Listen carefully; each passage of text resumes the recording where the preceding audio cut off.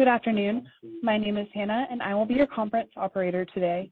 At this time, I would like to welcome everyone to the New Relic fourth quarter fiscal year 2023 earnings conference call. All lines have been placed on mute to prevent any background noise. After the speaker's remarks, there will be a question and answer session. If you would like to ask a question during this time, simply press star followed by the number 1 on your telephone keypad. If you would like to withdraw your question, press star 2. Thank you. It is now my pleasure to introduce your host, Ingo Friedrichowitz, Senior Vice President of Investor Relations and Corporate Finance. Thank you. You may begin. Good afternoon, and welcome to our fourth quarter and fiscal year 2023 earnings call. On the call with me are Bill Staples, our Chief Executive Officer, and David Barter, our Chief Financial Officer. On our investor relations website, you can find the earnings press release and investor summary slide deck, which is intended to supplement our prepared remarks during today's call. In addition, an audio replay of this call will be available on our website, ir.newrelic.com, in a few hours. During today's call, we will make forward-looking statements, including about our business outlook and strategies, which we base our predictions and expectations on as of today. Our actual results could differ materially due to a number of risks and uncertainties, including the risk factors in our fiscal year 2023 Form 10-K on file with the SEC. Also during this call, we will discuss certain non-GAAP financial measures. Unless otherwise noted, all of the expense and profitability metrics discussed on today's call are non-GAAP results. We have reconciled those to the most directly comparable GAAP financial measures in our earnings release. These non-GAAP measures are not intended to be a substitute for our GAAP results. And with that, I'd like to turn it over to Bill. Thank you, Ingo. I'm pleased with our fourth quarter results and execution, ending our fiscal year 2023 on a strong note. 2022 tested nearly every company's agility and focus amidst economic uncertainty, inflation, and market volatility. Thousands of relics around the world rose to the occasion and delivered consistent year-over-year revenue growth at the same 18% levels as prior year. We also made steady progress against our strategy to pioneer our category's first true consumption business model. In Q4, over 80% of our revenue came from our consumption business, growing at 55% year-over-year in total and over 30% year-over-year, excluding the benefit of migrations. This demonstrates just how competitive our new platform and business model is in the market today. The product team defined the year through innovation, delivering many market-leading launches, including Data Plus, our premium data SKU, a major user experience upgrade, and vulnerability management, just to name a few. They also got a quick start to this fiscal year with a brand new unified APM, infra, and logs experience, and were first to market with an OpenAI monitoring solution and observability's first generative AI assistant, which is already defining the modern observability experience for the next decade. To be able to deliver that breadth of innovation while simultaneously driving an 8-point gross margin improvement over the course of the year is astounding and illustrates New Relic's world-class engineering. The whole company executed an impressive shift toward profitable growth, delivering durable double-digit operating income this quarter, ending the year at a new high watermark for the company with $26 million of operating income in Q4. Consistent year-over-year revenue growth, first-to-market innovation, increased margins and profitability. With so much distraction in the world today, there are not many companies who are closing the year on such a positive note. I'm very grateful for such terrific customers and all the hard work across the company, which made FY23 a terrific year. Let's now dive into how our go-to-market execution unfolded this quarter. We once again saw strong new logo growth in the fourth quarter, adding more than 800 net new paid platform customers, a rate which is significantly ahead of many other competitors in our category. As you know, New Relic's success in growing new paying customers is a result of our unique and efficient product-led growth motion. which starts with a perpetual free tier that allows customers to use the product and fall in love with it at their own pace, and then pay with a credit card as they begin to scale usage. We then naturally offer them additional discounts under contracts as they decide to commit annual or multi-year budgets to New Relic. Our free tier now reflects more than 41,000 active customers, and it includes engineers and teams and organizations of all sizes, including government, large enterprise, digital natives, and entrepreneurs in every segment and vertical. These free tier customers, together with our 16,000 paid customers, constitute a customer base of more than 57,000 actively engaged organizations, making New Relic the most ubiquitously adopted observability platform. Let me share a couple of examples of large new logo lands where we drove head-to-head wins versus leading competitors. First, we closed an agreement with a leading telecommunications provider to standardize on New Relic. This customer was using a host-based pricing model competitor but experienced overages, which constrained them from getting all the capabilities needed to achieve full-stack observability. Second, a leading Wall Street rating agency signed a six-figure savings plan with New Relic after their prior observability vendor was not able to achieve the customer's uptime and reliability targets even after spending 5x more than originally planned. With New Relic, this customer now has access to more than 30 capabilities in one platform with better cost scaling to enable the agency to achieve their business goals. We are winning new customers through our growth engine at industry-leading rates, as well as new strategic logos who are standardizing on New Relic. These wins also reflect the economic reality that expenses matter, and customers are increasingly focused on getting the best ROI for their observability investments, making New Relic a leading choice.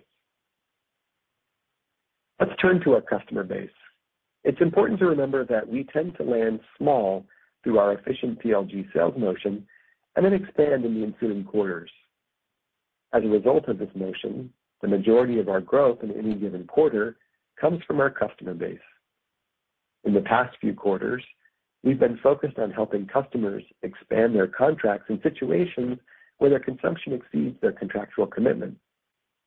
Equally, given economic pressures, we've been helping customers consolidate their tools and provide support to assist their cloud and digital transformation initiatives, as each continues to be a top CIO priority, even in the current environment.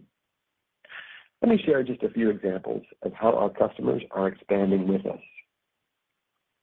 First, a leading North American retail store chain almost doubled their annual commitment this quarter with New Relic. They have been a longtime customer and decided with this renewal to replace their log solution with New Relic Logs as the retailer is rolling out additional instrumentation at their point of sales. Second, a global cloud-based communications leader has materially increased their already large commitment to an 8-figure multi-year commitment. A key driver for this expansion has been the customer's standardization on OpenTelemetry, which makes it easier for them to ingest more data from different systems. New Relic was the natural choice for them, given our commitment to OpenTelemetry standard and being a leading contributor in the category. Third, a leading financial services company increased its commitment to New Relic by more than 7 times. As this financial services company is going through a digital transformation of their front office, they needed to consolidate their various monitoring tools to gain comprehensive insights to ensure high uptime and reliability. New Relic's platform does exactly that.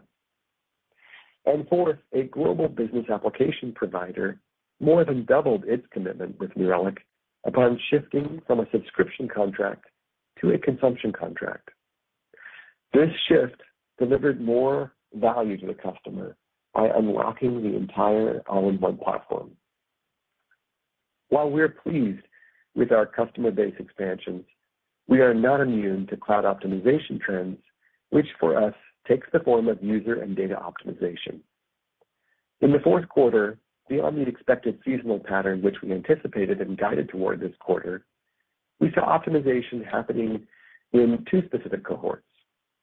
First, while we have made steady progress at reducing the gap between consumption and commitment, we continue to see optimization most often occurring when customers are consuming far ahead of their commitment. Second, while we saw steady consumption growth across all spend cohorts, optimization tends to be more pronounced this quarter with our largest spend customers, where the largest budgets are set.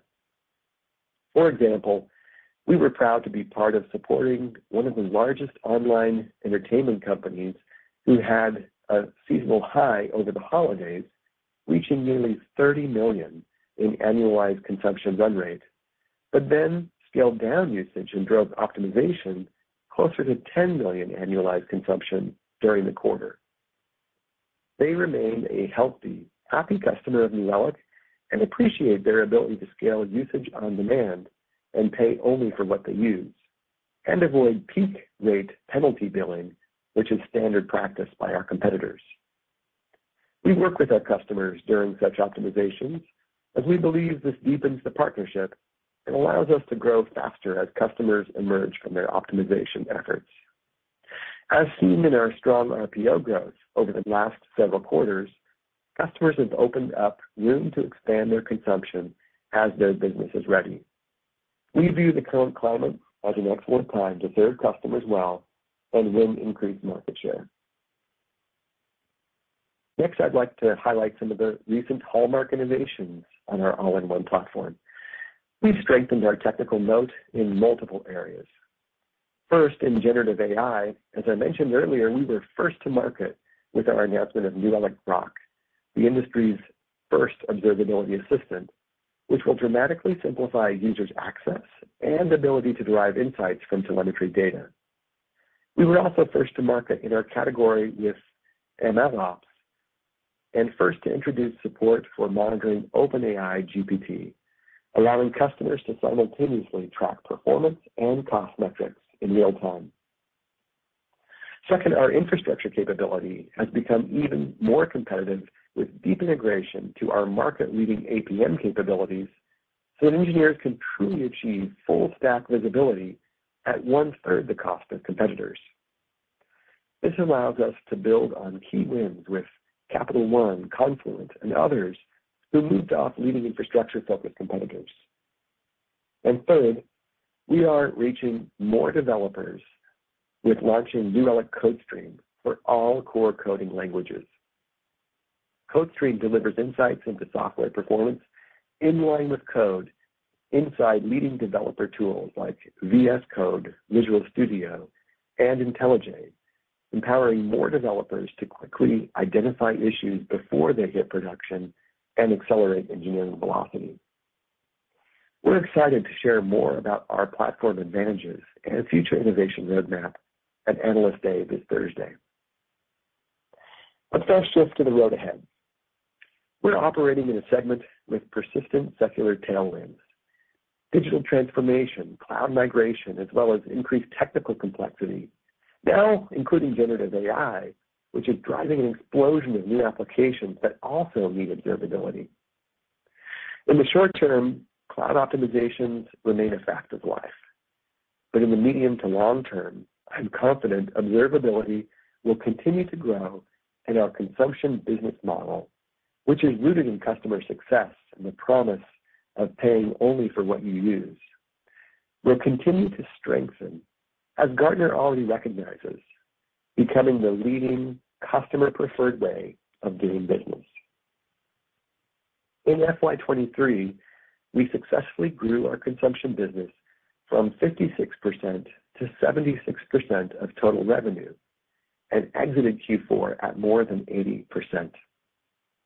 We consider a customer part of our consumption business when they adopt not only our user and data pricing, but also sign up for one of our modern consumption buying programs, with incremental usage billed automatically and revenue recognized on usage. We've been very successful with these migrations and now plan to accelerate our completion of the migration in the next 4 to 6 quarters.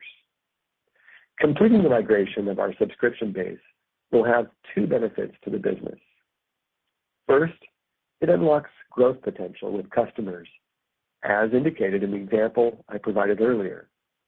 Second, it also means that at the end of that shift, we only have one business model, consumption, which will cost less to operate and helps us focus on reduced complexity in the business.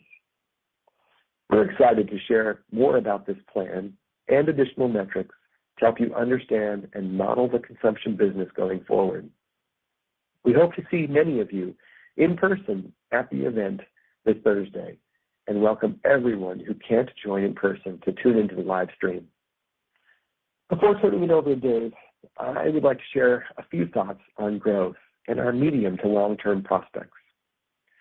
I'm incredibly excited about our business. Bookings and consumption growth in Q3 were quite strong. In Q4, we saw booking strength, and many customers increased their consumption in line with prior quarters. We also saw increased optimization by large and hot customers who are naturally focused on efficiency and thereby offsetting otherwise healthy growth. Consumption growth came back in March, but the optimization trends limited the rebound through April. We are continuing to focus on what we control and be prudent as we enter the new fiscal year. We will continue to book deals with new and existing customers and close the gap between consumption and commitments. But as with other consumption businesses, we empower customers to decide the timing of their usage, and we must work hard every day to deliver value in order to recognize the revenue they committed to us over the lifetime of their annual or multi-year contract. We also control our pace of innovation and our operational excellence and continue to raise the standards of excellence. We will simplify our business and lower costs by accelerating the exit of our legacy subscription contracts over the next 4 to 6 quarters. This is faster than we contemplated at the start of the calendar year. This is because we see the opportunity to end this year a meaningfully more efficient and profitable company poised for accelerating growth with the subscription business largely shed. We will continue to define our market with leading innovation. Generative AI is a tremendous opportunity for us to dramatically simplify observability and achieve our goal of making the practice ubiquitous for every engineer and team. Our continued investments in delivering a unique and fully integrated APM and logs and infrastructure experience build on our simple all-in-one platform message.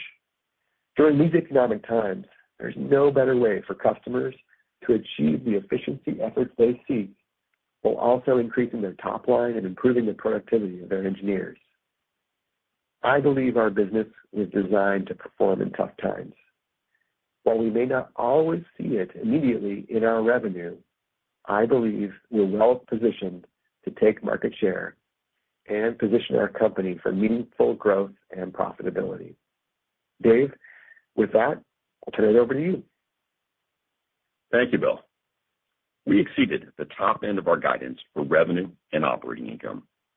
Our revenue was $242.5 million, an increase of 18% from a year ago. Operating income was $26.1 million, representing a margin of 10.7%. This excludes the restructuring charge booked in the quarter to write off our excess real estate. Our earnings per share was 42 cents on a diluted share count of 70.2 million. Consumption represented more than 80% of our revenue in the quarter. We're pleased with the continued growth of new customers, customer base expansions, and the shift of customers from cloud subscriptions to consumption. We now have approximately 12,000 customers on our consumption business model, up more than 35% from a year ago. Cloud optimization and the seasonal pattern of consumption did impact our Q4 results. As expected, consumption did decline seasonally below the peak realized in December. However, while consumption did expand in March, it was not until April that we climbed back to the December peak. In the end, the depth of the pullback in consumption and the time it took to return was longer than we expected when we provided our prior guidance. The counterpoint to this trend was the level of customer commitments. During Q4, RPO increased by 14% year-over-year, driven by a healthy number of customer base expansions. We're pleased with the growth in contractual commitments. We remain encouraged about future growth, knowing how many customers who expanded with us in December and March quarters are not yet consuming in line with their contractual commitments. Furthermore, customers who had been consuming at elevated levels have come down to healthier levels. We believe these two factors position the company for growth in the coming year. Turning to profitability, we're pleased with the company's progress. Gross margin climbed to 79%, up 1.4 points over last quarter and 8 points compared to last year. This reflects our own cloud optimization initiatives and architectural enhancements. Our cost of revenue continues to decline while we grow our business and invest to expand on Microsoft Azure and to retire data centers. Our engineering team is not finished with their optimization. They expect to capture more efficiency in the coming year while expanding our cloud footprint to new hyperscalers and regions. During the fourth quarter, we also took steps towards ensuring we could produce durable double-digit margins. As we communicated in March, we eliminated via restructuring charge our excess real estate. Over 65% of this charge was non-cash in nature. During the quarter, we also planned our product investment and our sales investment for the coming year. We expect that we will continue investing approximately 25% of revenue in R&D, including the portion we're required to capitalize. We're excited for the upcoming product releases. The new platform investments in generative AI, logs, and infrastructure will provide significant value to our consumption customers. We believe our product-led growth model, combined with graduating customers to a sales-led motion, will enable us to scale the company with greater efficiency. Overall, we believe that increased gross margin combined with sales and G&A efficiency will lead to a meaningful improvement in profitability and durable double-digit margins. Let's shift to the balance sheet. We ended the fourth quarter with $880 million in cash equivalents, and investments. As we indicated on our last earnings call, we used $500 million of our cash on hand to repay the convertible note that came due on May 1st. As of last week, we now have more than $425 million of cash equivalents, and investments. We believe the company is in a strong cash position. We are not currently interested in or pursuing additional financing at this time that would dilute our shareholders. We believe the business will continue to generate improving levels of free cash flow.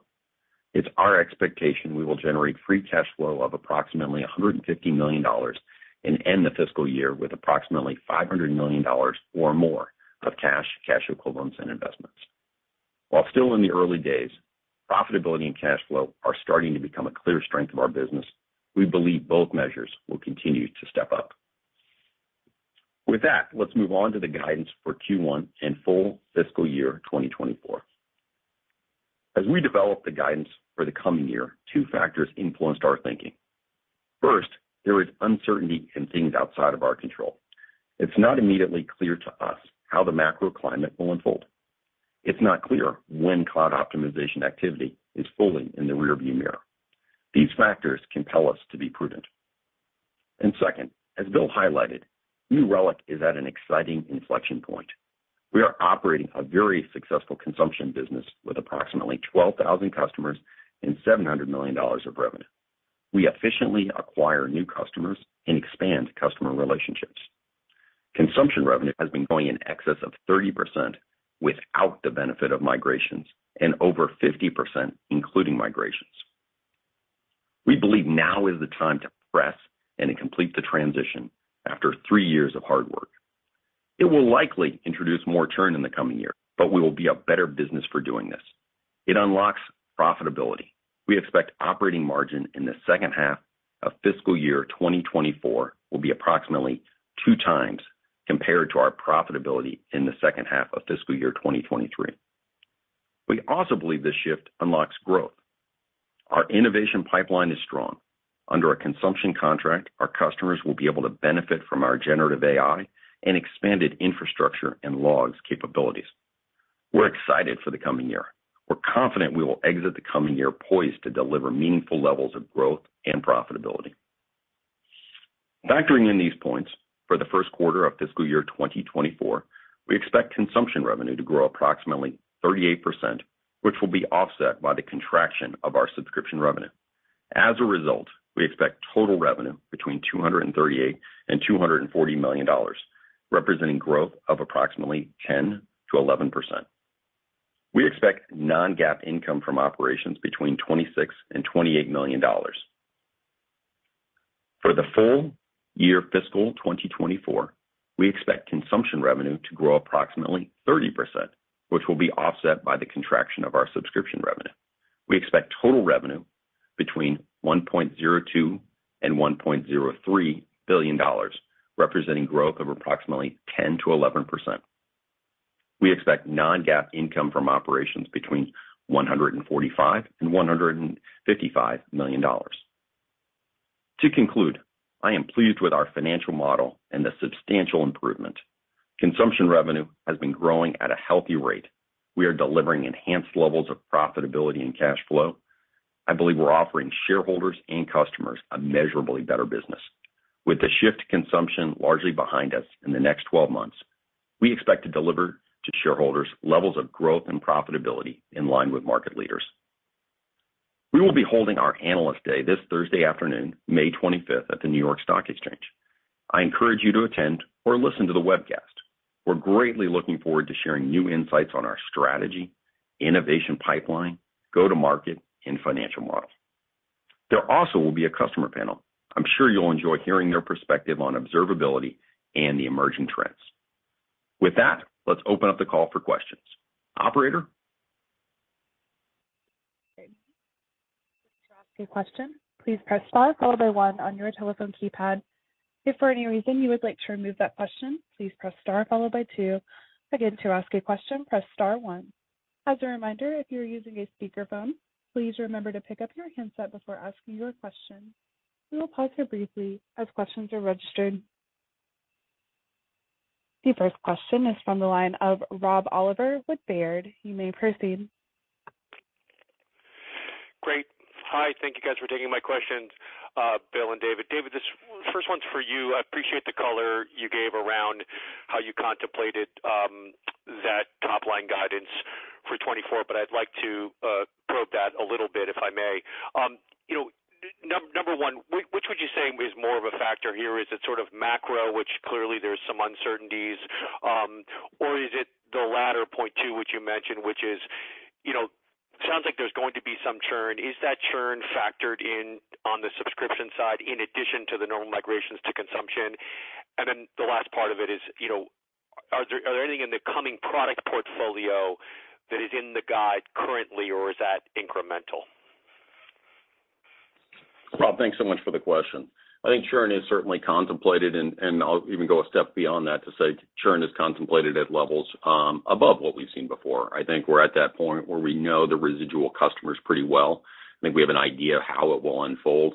We think the migrations will be kind of clustered, if you will, in Q2, Q3, and the latter part of March. But I think we got an idea of how this will unfold, and so that certainly weighs on my mind, having been involved with business model transitions before. So that's kind of the first thing that certainly influenced my thinking. And then, of course, certainly in being in the consumption model, which is over 80% of our revenue, we look at consumption on a day-by-day basis.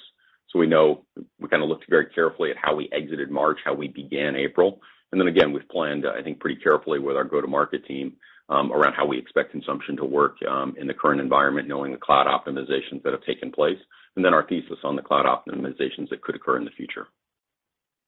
In regards to the second part, yep, sorry. How about I pause, Rob? Yep, sorry. Well, I think there was a second question around product, but before I go into that, did I answer the first part of your question? You did. Yep, thank you. I appreciate that. Okay. And then in terms of the second part, I think maybe what you're alluding to would be generative AI or maybe some of the enhancements that have come out on infrastructure or logs. Let me say it this way. We're excited about what those represent for customers, but we haven't specifically modeled them in terms of what they could specifically contribute to our consumption revenue. Got it. Thanks. And then if I may, just one quick follow-up for Bill. Thanks, David. Bill, just, you guys, obviously ton of progress that you've made since you arrived. I was looking at the slide, percentage of customers now with 4+ capabilities, getting towards 90%. So clearly people, taking more of the full New Relic platform. You mentioned how, you guys tend to land small. Can you talk about that move from land to increase usage? How does this typically play out, given the strength you guys have had in sort of enterprise expansions? Is there usually a lag period where, we sort of see that consumption start to pick up as people get more comfortable with the solution? Thank you. Yeah, good question, Rob. And this is one of the topics we're going to unpack more on Thursday at our Analyst Day. We've been talking about this event since, I think, the November earnings call. So long in the making, and we've got both our product and go-to-market leaders that will talk specifically about how we land and expand. But in short, I'll share, it's really been exciting to see not only have we transitioned the business from subscription to consumption, unified our platform, back end and front end, but we've really grown a new and vibrant, healthy, deeply engaged customer base over the last couple of years. You can see in the investor supplemental just how quickly new customers are coming into the platform. And as you mentioned, they start small with us as they come through the free tier and then add their credit card. And then really the pace at which they grow is nurtured through two things. First, through product-led growth motions. In the product, we nurture experiences which naturally lead to them instrumenting more and sending us more data, as well as adding more users. The rate at which they do that is obviously dependent on their business needs. Some go faster than others. And we pick up signals from the product usage itself to then connect them with humans in the form of ISRs who can help them get a contract that then secures additional discounts and maybe an annual budget for them to work off of, or actually accelerate into our enterprise sales teams where they can get additional technical services and attention from our enterprise sellers, depending again on their total addressable spend or the total opportunity within their company or organization. And so we're feeding off those product signals. We're as soon as we see opportunity there, connecting them with humans and then accelerating the growth into larger customers over time. We see, in terms of timing, we see that can happen sometimes within 1 to 2 quarters. Other times it takes customers a few quarters to fully mature into a sales-led organization for us. Thank you, guys. See you Thursday. Thank you, Mr. Oliver. The next question is from the line of Kingsley Crane with Canaccord. You may proceed. Good afternoon. Thanks for taking my question. So one for Bill, one for Dave. Bill, appreciate the comment on being first to market with generative AI with Grok.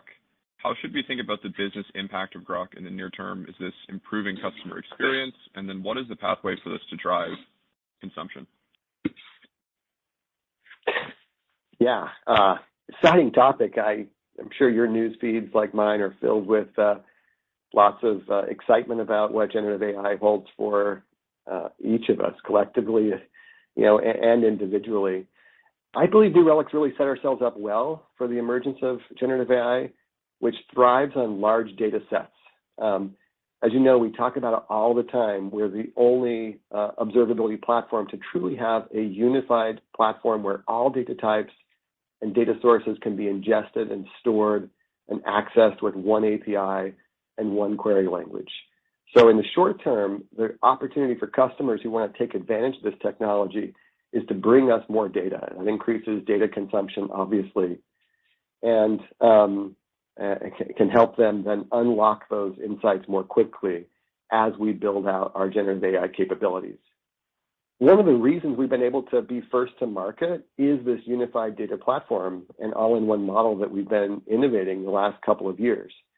It allowed us to be first to market with an MLOps solution, the first to support OpenAI GPT monitoring, and the first to introduce a generative AI assistant with New Relic Grok, which will dramatically simplify how to get insights out of telemetry data. We're excited to share more with that. In fact, potentially a live demo here on Thursday at the analyst event. So I'd encourage you to tune in for that. On the business model side and how it's going to help our business grow, it's really also uniquely aligned with the business model we put in place. Remember 3 years ago when we pivoted from product-specific packaging and pricing to the platform model with users and data, we intentionally shifted the cost of data to be as low as possible to allow engineers to instrument more systems and make it easier to standardize on New Relic, offsetting less efficient and higher priced competitors. New Relic Grok then represents a large opportunity to increase user engagement on top of that data over time by dramatically simplifying the ability to scan and get insights from the data using natural language. So we believe our business model actually helps us capture that expansion better than competitors who are still priced on effectively host-based models that are really expensive data ingest meters. Thanks, Bill. That's really helpful context and certainly exciting. So for Dave, when we look at the numbers, it looks like most of the consumption growth in excess of guided total revenue growth is being driven by conversions in this next year. How should we think about a conversion rate from non-consumption to consumption embedded in that guidance? Yeah, I'll have to figure out how we lay it out better in future slides. I think maybe the best way to think about it is when we think about the exit rate of subscription, it exited around 38 million and change. It will progressively step down quarter over quarter. And what you'll see is that consumption will step up quarter over quarter. There won't be a dollar for dollar. So what will happen in this case is our expectation is that as people shift from subscription to consumption, there will be an initial optimization before growth occurs. And so I'd say net, we're actually not looking at the shift from subscription to consumption as a near-term catalyst, but probably a longer-term catalyst as people adopt more and more capabilities. Our thesis around the core drivers, and I think we put this in the investor supplemental last year, or if you were to exclude the effect of migrations, consumption was growing just over 30% in Q4. Our thesis is this year, what you'll see in consumption is that excluding migrations, it ends up growing around 20% plus or minus a few points. And I think that is probably the better way to think about it is that year over year, we were, last year growing kind of in the 30s. This year will grow around 20 again, plus or minus a few. So hopefully that kind of helps you set up the model, both in terms of the SEC geography, but then also in terms of the core drivers and trends. Makes perfect sense. Thank you. Okay, super. Thank you, Mr. Crane.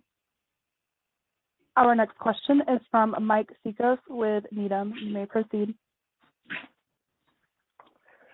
Hey guys, this is Matt Coitri on for Mike. Thanks for taking our questions.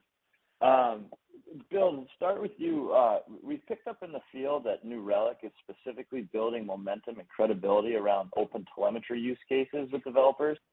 Can you talk to the importance of open telemetry to your customers and also why other competitors aren't being more proactive and leaning into open telemetry? Yeah, thank you. Open telemetry has been something that we've been excited about for 3 years, actually. When I first joined, it was emerging as a cloud native computing foundation project and something that I recognized as an emerging standard that would be important to our category going forward. We've been investing deeply in it. In fact, we're one of the top contributors to this standard, which is effectively a data standard for telemetry data. Defines a data model and a way of sending and capturing that data, which can be vendor neutral. We believe it's incredibly important because every piece of hardware, every operating system, every language, every cloud service, every device in the future will emit telemetry data, often by default, or one config switch away. And that allows engineers to then capture the telemetry data coming off of all of those systems, all of those technologies, and the winning observability platform will be the platform that can capture that data at scale in a very efficient way and then deliver insights on that data. So that is what we've been focused on, not only nurturing that standard, but building the data platform that makes it possible to unlock the value of that open standard. And I think that's starting to get recognized by customers. Many customers want to embrace standards as a way of not only making it easier to adopt instrumentation and unlock it without having to go get proprietary agents and configure it separate from the technology choices they make, but also to allow them more flexibility and picking the vendor of choice that's going to give them the most efficiency, especially in this economy, and the best insights and experience. And that's exactly what New Relic's been focusing on, and I think it's starting to get recognition for. Awesome. That's very helpful. Thank you. And David, can you help investors think about the anticipated pricing benefit incorporated in the guidance, and more specifically, what's the implied benefit from adoption of New Relic's Data Plus bundle? Yeah, it's a great question. I think overall, if you recall, the December renewal cohort was probably our first big cohort. It started getting the benefit of the price. We saw that again in March, and we've certainly factored in a structural tailwind associated with continuing to capture price this year. Data Plus, I'd say, is, Bill, I think we'd still say it's kind of early days for Data Plus. I think we're very pleased with the adoption. Customers are certainly getting the benefit, whether it's through vulnerability management, some of the additional features like FedRAMP, HIPAA. So I think overall the Data Plus adoption is well on its way. And again, it's one of those elements that will give us probably a structural tailwind around both price and mix over time. So I would say we're kind of well on our way in that area. Okay, great. Thank you, guys. Thanks for your question. Thank you. Our next question is from Fred Lee with Credit Suisse. You may proceed. Hi, this is Tim on for Fred. Bill, the first question for you. You recently launched a new deeply integrated infrastructure monitoring and APM solution. Could you give us concrete examples on how it is differentiated in the marketplace, especially relative to some competitors which have been marketing itself as a single pane of glass historically, and how do you expect it to impact your competitive win rates? Great question. We're really excited about the new infrastructure experience that we launched. Thanks for calling that out. It was just last week, and it's been a journey for us. We first introduced infrastructure monitoring a few years ago through an acquisition. We've been improving the experience as we move to the all-in-one platform, but this for us was a chance to really take it to another level. And really the theme to think about is infrastructure monitoring in a silo can only get you so far. What's really valuable for engineers is understanding how that infrastructure connects to the applications and services that run on that infrastructure, and then the users and the devices that may be connecting to those applications, and the total experience from that infrastructure all the way up to the end user. And that is what we've been striving to deliver in this experience that's so unique and differentiated. There's now one spot that engineers can go to see infrastructure and applications and services connected and correlated. So you can see both within the APM experience that New Relic's known for and is world-class, the infrastructure underneath the apps and services, and the health of those correlated. You can also see from the infrastructure experience the set of applications and services running on them, and the correlation between those things. It's also a goal of ours to deliver through this experience the ability to understand when something goes wrong in any layer of the stack, whether it's in your infrastructure or in the application. What tends to happen is engineers from all teams join the call to try to tease apart where the failures are happening. And with this new experience, you can now see, pinpoint where the issue is, as well as the blast radius or the impact of the result and its cascading impacts on other systems that are dependent on it. And last, I'd say one of the other major differentiation points is just the incremental cost and total TCO is so much better. With New Relic, the incremental cost to add infrastructure monitoring per host can be 2 to 4 times less expensive with New Relic. So for any customer that's got APM already and maybe using an alternative infrastructure monitoring solution, it's a no-brainer to add that telemetry to New Relic now to get that deeply connected experience and save money in the process. Thank you. And then Dave, if we look at the numbers you gave us on consumption and subscription revenue lines over the past 2 years and cut them, it seems like the revenue that you lost from subscription had roughly a 5% uplift as that converted into consumption. And then on a go-forward basis, if we assume the 20% growth excluding migrations, it will imply that for next year, roughly the $120 million in revenue that you're guiding to losing in subscription revenue only converts to roughly $70 million in consumption revenue, so a much more meaningful haircut. And so I'm wondering, relative to the customers that were migrating off of subscription last year, the cohort of customers that will migrate over the next 6 to 8 quarters, is there something fundamentally and structurally different about that customer cohort that has you expect higher churn rates? Yeah, it's a great question.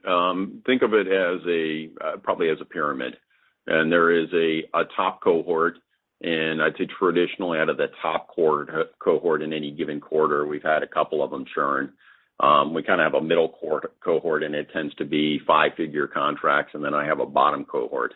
And I think they're out of the top cohort. I think my churn will be higher, and those are some more material contracts. I think as I press down in my middle cohort, it'll probably be in line with the average. I think the challenge that I'll also run into, Tim, is that at my very bottom cohort, I actually have a number of people who qualify for the free tier. And what I should have called out earlier is there is, I guess that bottom cohort's about 2,000 customers, and I think about 1,000 of those customers could potentially just use the free tier to accomplish what they want. So I think I will have some customer count pressure as well as some ACR pressure as I ultimately kind of press over the next 4 to 6 quarters to complete the migration. And I guess it's not a huge surprise from the standpoint we've been at this for a little over 3 years. You kind of get to that point in any transition where you have a little bit more work to do.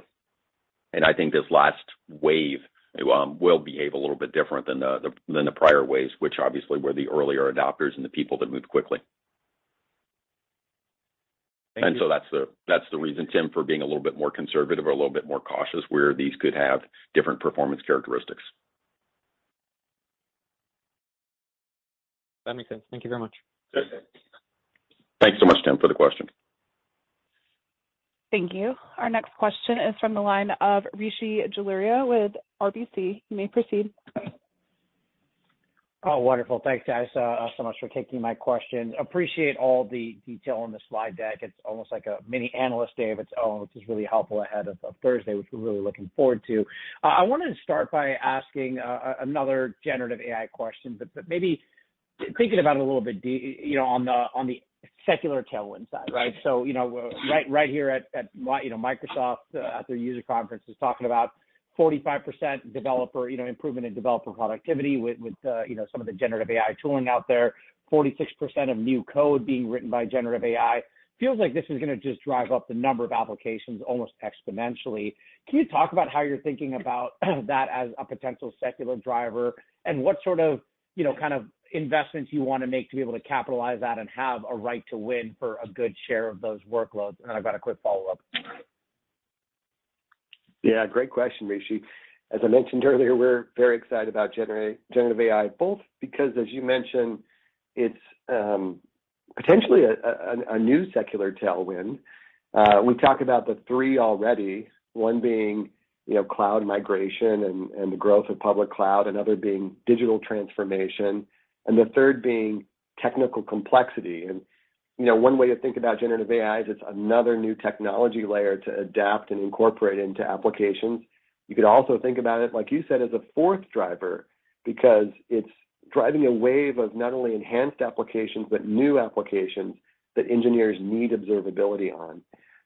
It's why we wanted to be first to market to provide monitoring for generative AI-based applications with OpenAI's GPT. We were first to provide the ability to look at performance of those applications and the cost associated with them. And we're setting ourselves up there because, ultimately we believe the transformative impact of generative AI will be across, all industries, all segments. And so we want to be best in class there. Like I said, though, the other really key part is incorporating generative AI into the observability experience, where our business model is actually uniquely aligned, where other competitors in the observability category monetize really on data ingest with high-priced host-based SKUs. We monetize both on data ingest, which has been growing really well, really successfully, but also on user engagement. And we believe the power of generative AI for the observability category itself can dramatically simplify access and speed to insight. And that's why we were also first to launch New Relic Grok, and we're increasingly innovating there to unlock that vision we have of making observability ubiquitous and reaching every engineer.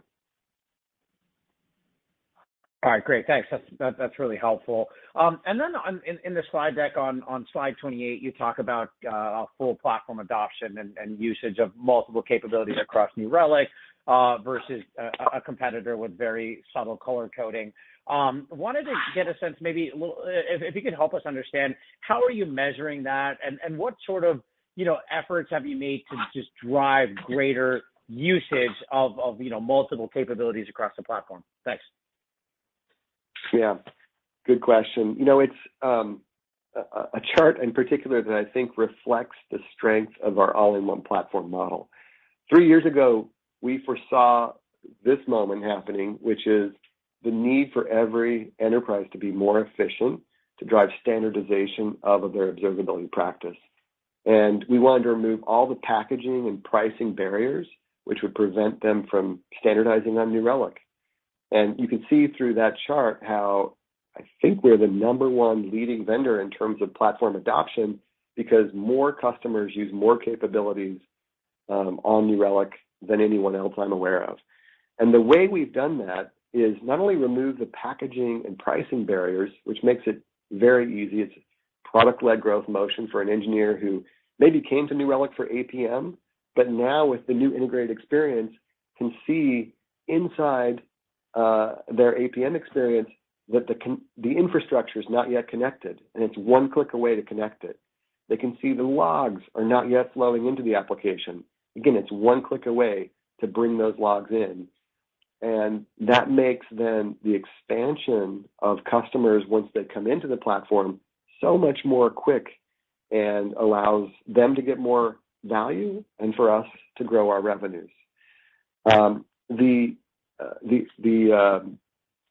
last thing I'll say about the expansion is we also then take the signals of how customers are using the product and engaging with it and feed it into our sales organization so that they know where customers are engaging and interested, and can start human conversations again to more quickly train and enable and unlock budgets for our customers at scale. All right, wonderful. That's really helpful. Thank you so much. Thank you, Mr. Jaluria. The next question is from the line of Eric Steppiger with JMP Securities. You may proceed. Yeah, thanks for taking the question. First off, I'm just curious, obviously there's been rumors of private equity interest in New Relic. I'm curious if there are any comments that you have to respond to that.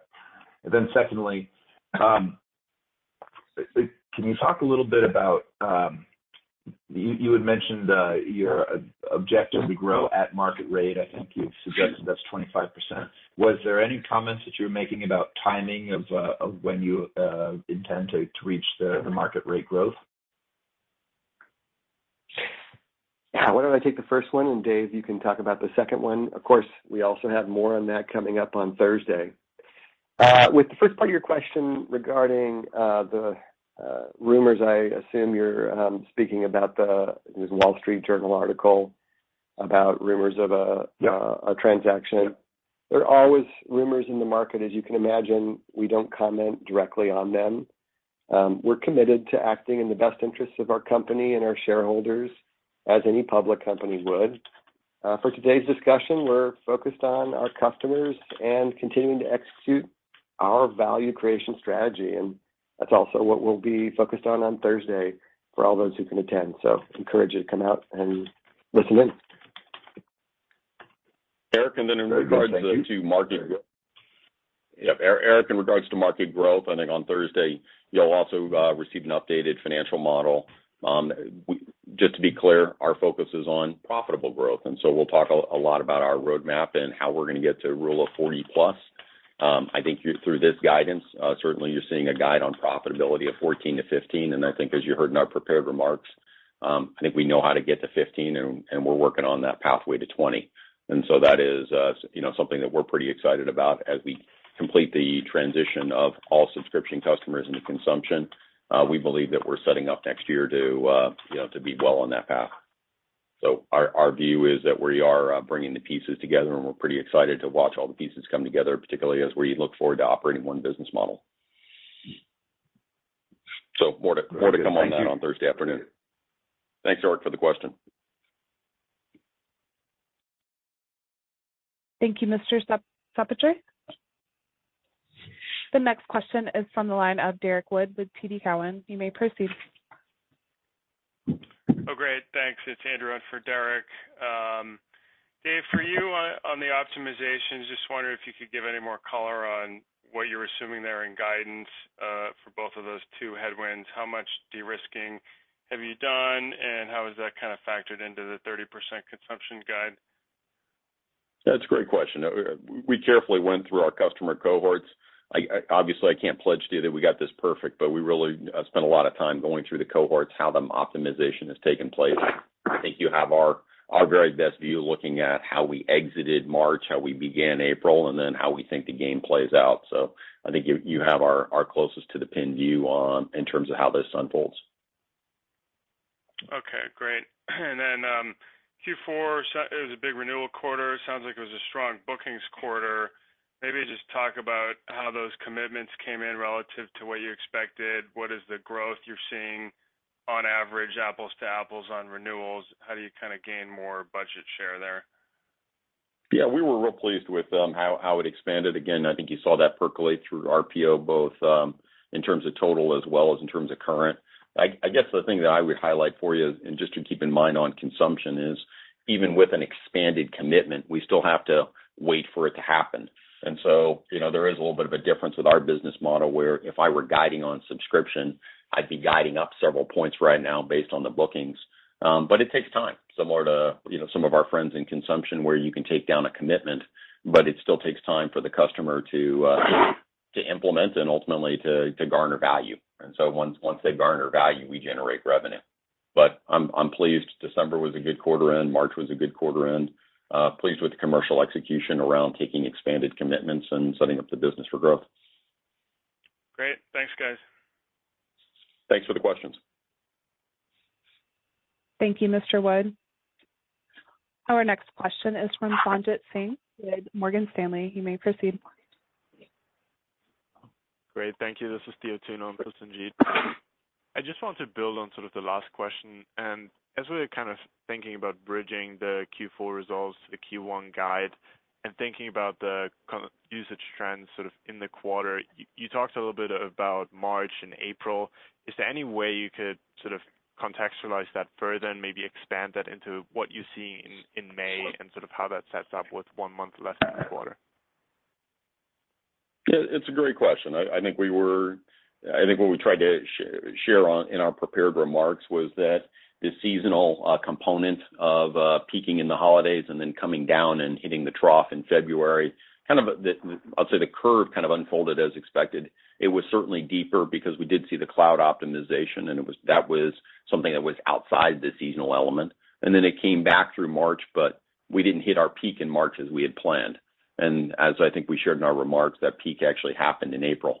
And so we're kind of tracking along a slightly different curvature, and that's what is really reflected in the remark where in Q4 and in prior year we were looking at excluding migrations growing about 30% or greater, and that's why I think we shared the remarks that we think this year will probably be closer to around 20% plus or minus a handful of points.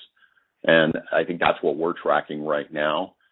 Again, we're going to continue working very closely with our customers around migrating subscriptions over to consumption and just continue bringing the business model together to have one business model by the time we exit the year. Okay, great. And then just a quick one. Are customers still reducing usage towards the end of their contracts to get more in line with their commitments? Is that still a dynamic you're seeing or something to think about on a go-forward basis? It is. We do see that pattern playing out, and that's where our focus has been shifting to multi-year contracts and also renewing customers early to avoid that type of dynamic from kicking in. And so that is a focus area, and will continue to be a focus area for the next couple of quarters. Got it. Great. Thank you. Thanks so much for the questions. Thank you. Our next question is from the line of Taz Koujalgi with Wedbush. You may proceed. Hey guys, thanks for taking my question. I have a two-part question. You've been migrating customers now from the subscription model to consumption for almost 3 years. Can you comment on when a customer moves initially from subscription to consumption, what is the initial drop in their spend, if there's a way to quantify what that drop looks like? And then how long does it take in terms of, I don't know, months or quarters for them to go back to their run rate that they had on the subscription arrangement? Any anecdotes or any color given what you've seen so far in the last 3 years? It's a great question, and I'm not sure if I have a fully satisfactory answer because the cohorts vary a lot. In general, what we'll see is that somebody has been using an extensive amount of logs as one example, or maybe they are ingesting massive amounts of data for something for which it was a fixed price arrangement. And so I think as they think about how to set up observability, I think that usually results in the pullback where there is an optimization and there's an implementation around using some of our technical advisors or a center of excellence to really instrument observability probably the right way. And that's usually what results in the pullback from my perspective, at least as I've gauged accounts. And as they identify that footprint and best practices, recently I saw a customer suddenly start going into Prometheus as an example, or I've seen people start to expand new capabilities and workloads. But there is a rationalization process, and I wish I had a better answer for you where I could give you an exact amount of time it takes. But it does vary cohort by cohort that unfortunately doesn't yield to a standard answer. Got it. Thanks. And then just a follow-up. So it looks like you'll be migrating most of your base to consumption by next year, by fiscal 24. Does that mean that this was the last year when that's a drag on your overall growth, and then fiscal 25 onwards, your overall revenue growth should be in line with your consumption revenue growth? You shouldn't have any drag anymore from that subscription lines? Correct. I think we called out 4 to 6 quarters, but clearly if we can wrap it all up in 4 quarters, that's really our preference. So we'll be working hard to wrap it up this year so that as we go into fiscal 25, that would be the first year where we wouldn't have that headwind. But it could take more than 4 quarters, but again, clearly we're motivated. Yeah, got it. Thank you very much. Thanks so much for the question. Thank you, Mr. Thank you, Mr. Kuljagi. The next question is from Michael Turits with KeyBanc. You may proceed. So Michael Turits, and I'm sorry if this was covered before, but you had pretty stable growth and didn't seem to be seeing the effects of cloud optimization much in prior quarters, even though the big cloud guys were. And one of your observability competitors was. And in this quarter, certainly Microsoft talked about starting to lap optimization and a slower rate of decel. And your competitor also talked about usage growth rebounding. So what's the difference in terms of your trajectory, which seemed to have been stable and this quarter got worse, versus those other two who had been getting worse in the last quarter and arguably seemed to improve slightly, at least from a second derivative perspective this quarter? Yeah, thanks, Michael. As we thought about the guidance, and David laid this out earlier, so let me take a crack at it. As we thought about the plan for FY24, there's really three ongoing trends that are useful to tease apart. The first is our consumption business has been growing very strongly, and it's a source of confidence for us, both from past quarters as well as our future long-term prospects for the business. That's not been visible to you in the past. It's now in our 10K and in the investor supplemental, and we're excited to share that and unpack it more on Thursday as well. Second, though, and equally now visible, is the disaggregation of that from our subscription business, which has been offsetting the success we've been having with consumption and continues to drag on total company growth and profitability. And that's why, I understand so many of the questions have been, including the last one, have been around that subscription migration and the final chapter of driving that, including the prospects for increased churn. The third one, and the one that you're asking around, are the ongoing effects of the macro and optimization efforts. And when we talk about cloud optimization, we're talking about not only the cloud optimization that customers may be doing with their hyperscale provider, Azure or AWS or GCP, but also cloud optimization that applies to New Relic. Even though we see that optimization in the long term being an opportunity for us because we've got the all-in-one model. We're the easiest for customers to standardize on, and so we can offset higher-priced other competitors. It's also an opportunity for customers to look at, are they getting value from every dollar of their New Relic spend? And we see them, in some cases, optimizing the number of users they have in the platform or the amount of data they're sending us. And that's independent, again, from their hyperscaler public cloud optimization that they may also be doing. As we looked at in our FY24 plan, we realized the right thing to do is to square these three trends with a strategy that accelerates New Relic's total company growth and profitability. So for FY24, we're going to accelerate the long-term growth of the consumption business by embracing those optimization efforts and helping customers choose New Relic as the standard. We're also going to simplify and grow the consumption business by accelerating the transition of those subscription customers over to consumption at a rate that we previously hadn't anticipated, so that we can have a higher growth rate, higher total company growth rate, as well as increased profitability by having one business model to focus on and grow over time.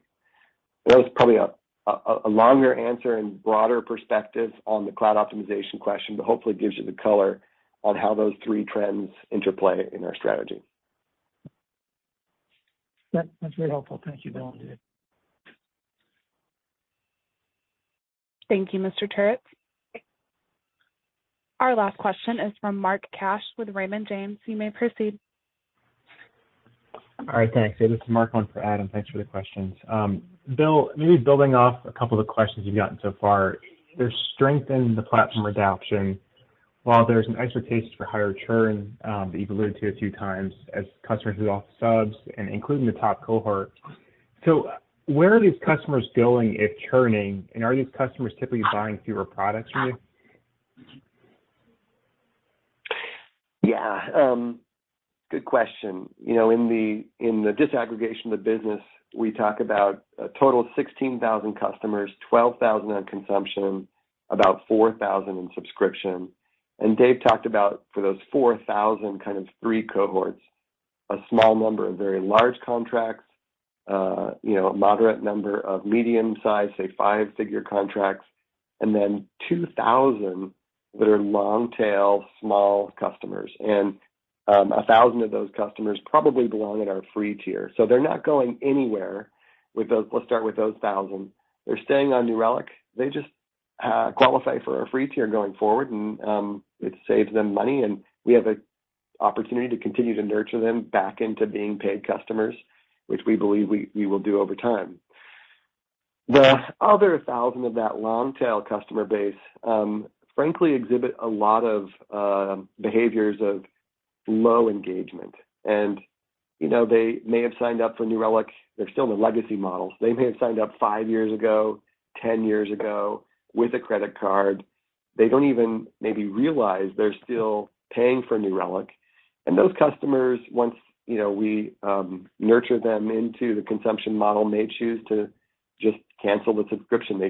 They no longer need the service. For the medium and large size customers, as Dave said, we've had a lot of success moving those in the past. We'll continue, we believe, to have success. But these are customers that have been in the subscription model for 3 years, despite previous opportunities to move. They've often got very favorable pricing terms, and so they've been reluctant to move because they know they've got a great deal where they're at. And now that the time has come to move them, there's increased pressure and more negotiation that we need to do to get them into the consumption model. Some may choose to go to competitors. Others we see choose to go back to open source and try the host it your own route. But many will stay on New Relic. We believe the majority will stay on New Relic, but potentially with lower spend or a different pricing arrangement. And so that's what all has been factored into the guide for FY24. Very helpful. Thanks for all that information. And if David, if I could ask you one, I just see in your K you guys published that 73% of RPOs to be recognized within 12 months, but New Relic has typically provided CRPOs a 24-month number, besides the last two filings. So could you provide an update on the growth rate of 12-month CRPO or the value for a year ago period? Oh, for 12-month CRPO? Yes. See if I have that at my fingertips. If not, I'll find a way to roll it into one of our other mechanisms for reporting.